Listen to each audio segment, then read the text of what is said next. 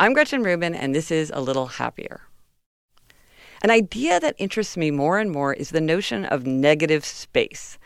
Negative space is a term that comes up often in the study of art, and it took me a long time to understand exactly what the term means, even though it means just what it says. It's negative space. Negative space is the space that surrounds a primary object or objects in an image. So if you see a picture of a vase, the negative space is the space around the vase. More and more, I've started to understand the importance of really seeing negative space and really appreciating its importance. While it's easy to overlook negative space because I'm focusing on the vase or whatever, I shouldn't dismiss it.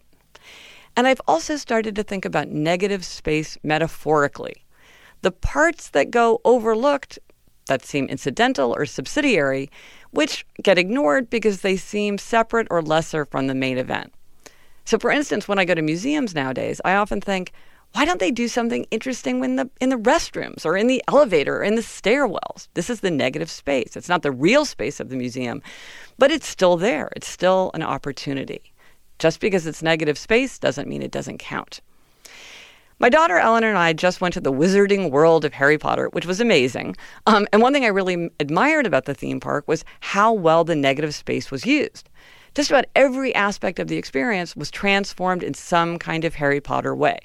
For instance, when we were waiting to take the elevator for the Escape from Gringotts ride, the elevator had all sorts of fun, spooky things written on it. It wasn't just an elevator and an elevator indicator. There was something really interesting happening with that sign. But it's surprisingly hard to remember the potential of negative space. And I saw this very challenge unfold in front of my eyes at the Wizarding World.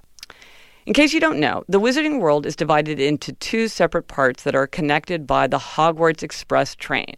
And Eleanor and I boarded the train on the London Diagon Alley side of the park to take the Hogwarts Express to the Hogwarts Hogsmeade side.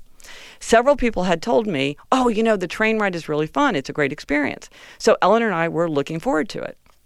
We got into a train compartment with another family and the train started.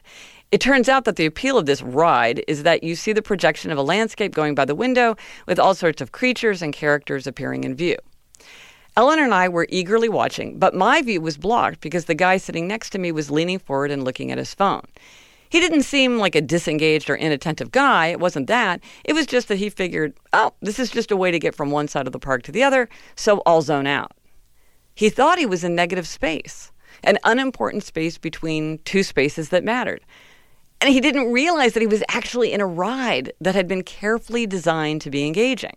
And because he didn't realize that there was anything for him to enjoy, he didn't realize what he was missing, and he didn't realize that he was preventing me from enjoying it either. I experienced this kind of negative space realization myself when my daughter Eliza was small, when I took her to nursery school on the bus. I did a little 1-minute video called "The Days Are Long, but the Years Are Short" about my realization about this bus ride and about the value of negative space. Of everything I've ever written, that little video has resonated most with people. I'll post a link to it in the show notes. There's a lot of opportunity in negative space. I'm Gretchen Rubin, and I hope this makes your week a little happier.